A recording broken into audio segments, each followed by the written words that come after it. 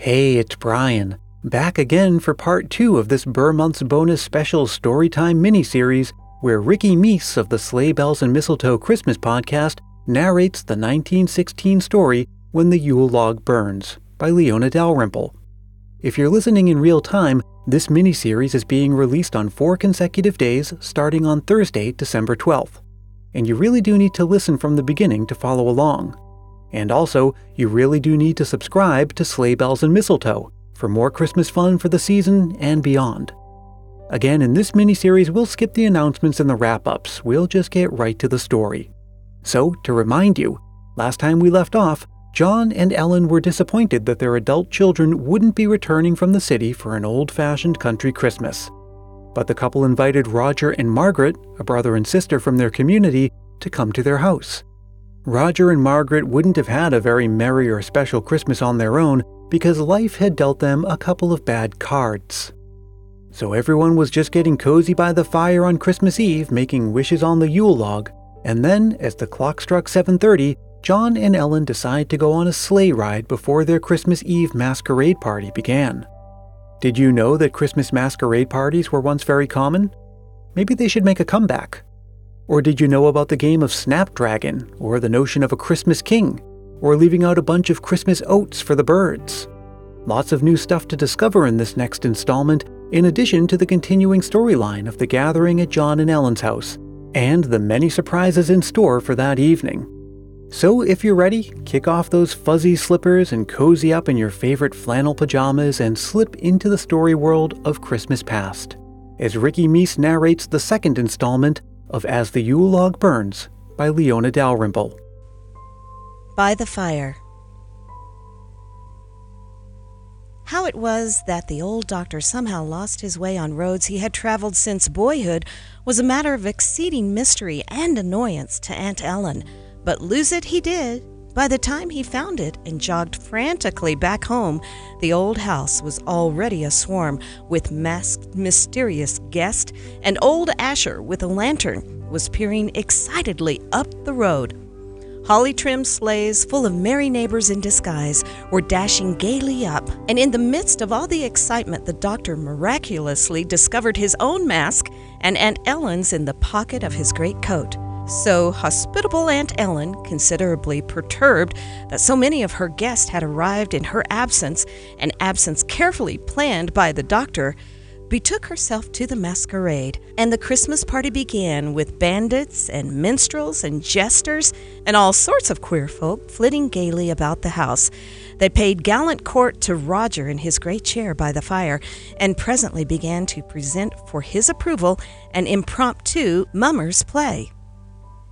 And now the lights were all out, and a masked and courtly old gentleman in satin breeches was standing in the bright firelight, pouring brandy into a giant bowl of raisins. Now he was gallantly bowing to Roger himself, who was plainly expected to assist with a lighted match. He did this with trembling fingers and eyes so big and black and eloquent. The doctor cleared his throat as the leaping flames from the Snapdragon bowl flashed weirdly over the bizarre company in the shadows. Roger, eagerly watching them snatch the raisins from the fire, fell to trembling in an ecstasy of delight. Presently a slender arm of a crimson sleeve, whose wearer was never very far from Roger's chair, slipped quietly about his shoulders and held him very tight. So an endless round of Merry Christmas games lasted until deep and mellow came the last of the majestic boom of the grandfather's clock striking 12, and with it a hearty cheer of Christmas greetings, as the doctor, smiling significantly down into Roger's excited eyes, gave the signal to unmask. By the fire, a mysterious little knot of guests had been silently gathering, and now as Aunt Ellen Leslie removed her mask, hand and mask halted in midair as if fixed by the stare of Medusa, and the face above the brown gold brocade flamed crimson. For here, in Puritan garb, was John Leslie Jr. and his radiant wife, and Philip and Howard, smiling Quakers, and Anne and Margaret and Ellen with a trio of husbands, and beyond a laughing jester in cap and bells whose dark handsome face was a little too reckless and tired about the eyes, Roger thought. For a really happy Christmas guest, it was young Dr. Ralph. As Aunt Ellen's startled eyes swept slowly from the smiling faces of her children to the proud and chuckling doctor who had spent heaven knows how many dollars in telegraphed commands, she laughed a little and cried a little, and then mingled the two so queerly that she needs must wipe her eyes and catch a Roger's chair for support, whereupon a kindly little hand slipped suddenly into hers, and Roger looked up and smiled serenely. "Don't cry, Aunt Ellen," he begged shyly. "I knew all about it too, and the doctor, he did it all." "And merry fits he gave us all by telegram too, Mother," exclaimed Philip with a grin. "Moreover," broke in John, patting his mother's shoulder, "there are 11 kids packed away upstairs like sardines. We hid 'em away while Dad and you were lost, and—" But here, with a deafening racket, the stairs door burst wide open, and with a swoop and a scream, 11 pajama-clad young bandits with starry eyes bore down upon Aunt Ellen and the doctor. "Great Scott!" exclaimed John, thoroughly scandalized. "You disgraceful kids! Which one of you stirred this up?" But the guilty face at the tail of the romping procession was the face of old Asher. Radiantly triumphant, the old doctor swung little John Leslie III to his shoulder and faced his laughing family. And as old Annie appeared with a steaming tray, he seized a mug of cider and held it high aloft. "To the ruddy warmth of the Christmas log and the Christmas home spirit," he cried, "to the home-keeping hearts of the countryside. Gentlemen, I give you a country home and a country Christmas. May more good folk come to know them." And little John Leslie cried hoarsely, "Hooray, Grandpop, hooray for a country Christmas!" Carelessly alive to the merry spirit of the night, the jester presently adjusted a flute, which hung from his shoulder by a scarlet cord, and lazily piping a Christmas air, wandered into another room to come suddenly upon a forgotten playmate of his boyhood days. It can't be," he reflected in a startled interest. "It surely can't be Madge Hildreth." But Madge Hildreth it surely was, spreading the satin folds of the grandmother's crimson gown in mocking courtesy. Moreover, it was not the awkward, elfish little gypsy who had tormented his debonair boyhood with her shy, ardent worship of himself and his daring exploits, but instead a winsome vision of Christmas color and Christmas cheer, holly red of cheek, with flashes of scarlet holly in her night-black hair, and eyes whose unfathomable dusk reflected no single hint of that old wild worship slumbering still in the girl's rebellious heart. "And the symbolism of this stunning makeup?" queried Ralph, after a while, lazily admiring. The girl's eyes flashed. "Tonight, if you please," she said, "I am the spirit of the old-fashioned Christmas who dwells in the holly heart of the evergreen wood. A country Christmas, ruddy-cheeked and cheerful and rugged like the winter holly, simple and old-fashioned, and hallowed with memories like this bright, soft crimson gown." Well, she had been a fanciful youngster too, Dr. Ralph remembered, always passionately aquiver with a wild sylvan poetry and overfond book lore like her father.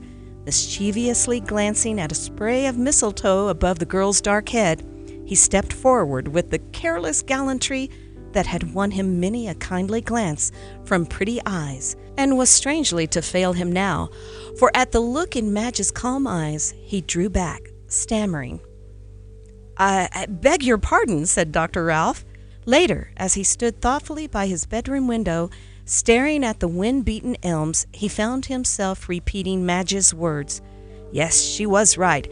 Had he not often heard his father say that the Christmas season epitomized all the rugged sympathy and heartiness and health of the country year? Tonight, the blazing Yule log, his mother's face, how white her hair was growing, thought Dr. Ralph with a sudden tightening of his throat. All of these memories had strummed forgotten and finer chords, and darkly foiling the homely brightness came the picture of rushing, overstrung, bundle-laden city crowds of shop-girls, white and weary, of store-heaps of cedar and holly sapped by electric glare. Rush and strain and worry, yes, and a spirit of grudging. How unlike the Christmas peace of this white, wind world outside his window. So Dr. Ralph went to bed with a sigh and a shrug, to listen while the sleety bells tapping his windows roused ghostly phantoms of his boyhood. Falling asleep, he dreamt that pretty Madge had lightly waved a Christmas wand of crimson above his head and dispelled his weariness and discontent. Embers. And in the morning there was the royal glitter of a Christmas ice storm to bring boyhood memories crowding again, boughs sheathed in crystal armor, and the old barn roof aglaze with ice. Yes, Ralph thrilled, and there were the Christmas bunches of oats on the fences and trees and the roof of the barn. How well he remembered, for the old doctor loved this Christmas custom too, and never forgot the Christmas birds.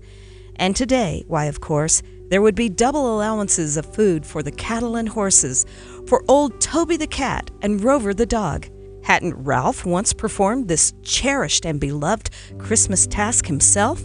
But now, clamoring madly at his door, was a romping swarm of youngsters eager to show Uncle Ralph the Christmas tree, which, though he had helped to trim it the night before, he inspected in great surprise. And here in his chair by another Yule log, he found Roger, staring wide-eyed at the glittering tree, with his thin arms full of Christmas gifts. Near him was Sister Madge, whose black eyes, Ralph saw with approval, were very soft and gentle.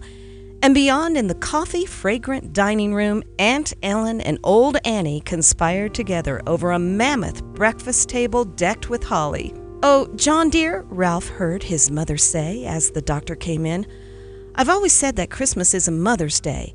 Wasn't the first Christmas a mother's Christmas and the very first tree a mother's tree?" And then the doctor's scandalized retort, Now, you see here, Mother Ellen, it's a Father's Day too. Don't you forget that."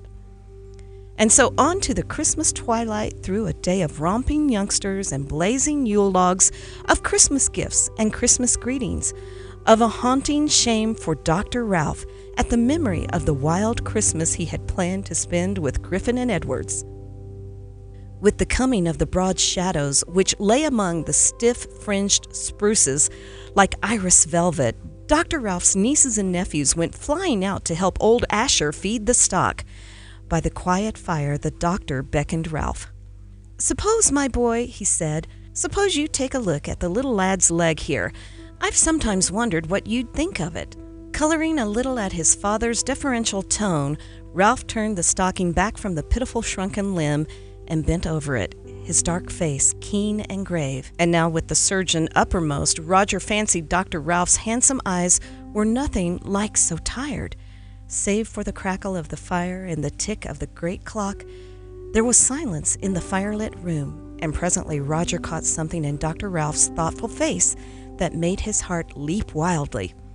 "An operation," said the young doctor suddenly, and halted, meeting his father's eyes significantly. "You are sure?" insisted the old doctor slowly. "In my day it was impossible, quite impossible." "Times change," said the younger man. "I have performed such an operation successfully myself. I feel confident, sir, but then Roger had caught his hand now with a sob that echoed wildly through the quiet room. "Oh, Dr. Ralph," he blurted with blazing, agonizing eyes, "you can't mean, sir, that I'll walk and run like other boys and climb the Cedar King?" His voice broke in a passionate fit of weeping. "Yes," said Dr. Ralph huskily, "I mean just that. Dad and I, little man, we're going to do what we can." By the window, Sister Madge buried her face in her hands.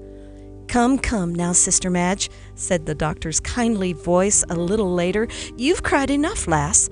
Roger's fretting about you, and Dr. Ralph here, well, he says he's going to take you for a little sleigh ride if you'll honor him by going." Outside, a Christmas moon rode high above a sparkling, ice-bright world as the sleigh shot away into its quiet glory. Ralph, meeting the dark, tear-bright eyes of Sister Madge, tucked the robes closer about her with a hand that shook a little. "Gypsy Hildreth," he said suddenly, smiling, but the hated nickname tonight was almost a caress. Tell me, Ralph's voice was very grave. You've been sewing? Mother spoke of it. There was nothing else, said Sister Madge. I couldn't leave Roger. And now Mother wants you to stay on with her. You'll do that? Well, she is very lonely, said Madge uncertainly. And Ralph bit his lip. Mother? Lonely? He said. She didn't tell me that. Roger is wild to stay, went on Madge, looking away, but I fear it is only their wonderful kindness. Still, there's the doctor's rheumatism, and he does need someone to keep his books. Rheumatism? Said Ralph sharply.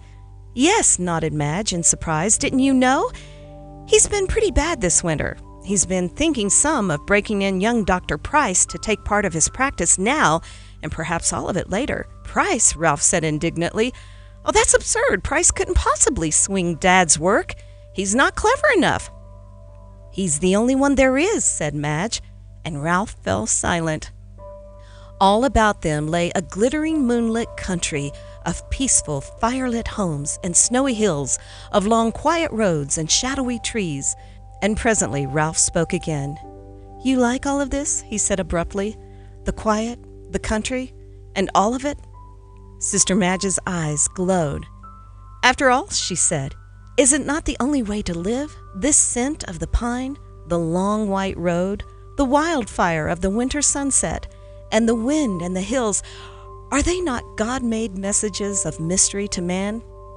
Life among man-made things, like your cities, seems somehow to exaggerate the importance of man the maker. Life among the God-made hills dwarfs that artificial sense of egotism. It teaches you to marvel at the mystery of creation. Yesterday, when the doctor and I were gathering the Christmas boughs, the holly glade in the forest seemed like some ancient mystic Christmas temple of the Druids, where one might tell his rosary in crimson holly beads and forget the world. Well, perhaps there was something fine and sweet and holy in the country, something, a tranquil simplicity, a hearty ruggedness that city dwellers forfeited in their headlong rush for man-made pleasure. After all, perhaps the most enduring happiness lay in the heart of these quiet hills. My chief is very keen on country life, said Ralph suddenly. He preaches a lot, development of home spirit and old-fashioned household gods, that sort of thing. He's an odd sort of chap and a bit too, candid at times. He was Dad's old classmate, you know, and Ralph fell silent again, frowning. So Price was to take his father's practice. How it must gall the old doctor. And Mother was lonely, huh? And Dad's rheumatism getting the best of him? Why, great guns, Mother and Dad were getting old. And some of those snowy white hairs of theirs had come from worrying over him. John had said so. Ralph's dark face burned in the chill night wind. Well, for all old John's cutting sarcasm, his father still had faith in him, and the trust in young Roger's eloquent eyes had fairly hurt him. And then his odd Christmas heart glow. How Griffin and Edwards and the rest of his great friends would mock him for it. Friends! After all, had he any friends in the finer sense of that finest of words? Such warm-hearted, loyal friends, for instance, as these neighbors of his father's, who had been dropping in all day with a hearty smile and a Christmas handshake? And black-eyed Sister Madge, this brave little fighting gypsy poet here. Ralph frowned again and looked away, and even when the cheerful lights of home glimmered through the trees, he was still thinking after an impetuous burst of confidence of Sister Madge. So later, when Dr. Ralph entered his father's study, his chin was very determined. I was ashamed to tell you this morning, sir, he said steadily, but I'm no longer on the staff of St. Michael's. My hand was shaking, and the chief knew why. And Dad, he faced the old doctor squarely, I'm coming back home to keep your practice out of Price's fool hands. You've always wanted that, and my chief has preached it too, though I couldn't see it somehow until today. And presently, sir, when my hand is steadier, I'm going to make that little chap walk and run. I've promised Sister Madge. And the old doctor cleared his throat and gulped, and finally he wiped his glasses and walked away to the window, for of all things God could give him. Oh, Grandpop, cried little John Leslie III, bolting into the study in great excitement. "Come see Roger. We kids have made him the Christmas King, and he's got a crown of holly and a wand, and he's tapping us this way with it to make us knights. And I'm the Fir Tree Knight, and Bob, he's a Cedar King, and Ned's a Spruce, and Roger, he says his pretty sister tells him stories like that, smarter than any in the books. Oh, do hurry, Grandpop." The old doctor held out his hand to his son. "Well, Dr. Ralph," he said huskily, "suppose we go tell Mother." So while the doctor told Aunt Ellen, Ralph bent his knee to this excited Christmas King enthroned in the heart of the fire shadows. "Rise," said Roger radiantly, tapping him with the cedar wand. "I dub thee first of all my knights, the good, kind Christmas Knight." "And here," said Ralph, smiling, "here's Sister Madge. What grand title now shall we give to her?" But as Sister Madge knelt before him, with firelit shadows dancing in her sweet dark eyes, Roger dropped the wand and buried his face on her shoulder with a little sob. "Nothing's good enough for Sister Madge, huh?" broke in the old doctor. "Well, sir, I think you're right." Now in the silence Aunt Ellen spoke, and her words were like a gentle Christmas benediction. "Unto us," said Aunt Ellen Leslie, "this night a son is given." But by the window Ralph had not heard, for wakening again in his heart as he stared at the peaceful, moonlit, God-made hills was the old forgotten boyish love for this rugged, simple life of his father's, dwarfing the lure of the city and the mockery of his fashionable friends. And down the lane of years ahead, bright with homely happiness and service to the needs of others, was the dark and winsome face of Sister Madge, stirring him to ardent resolution.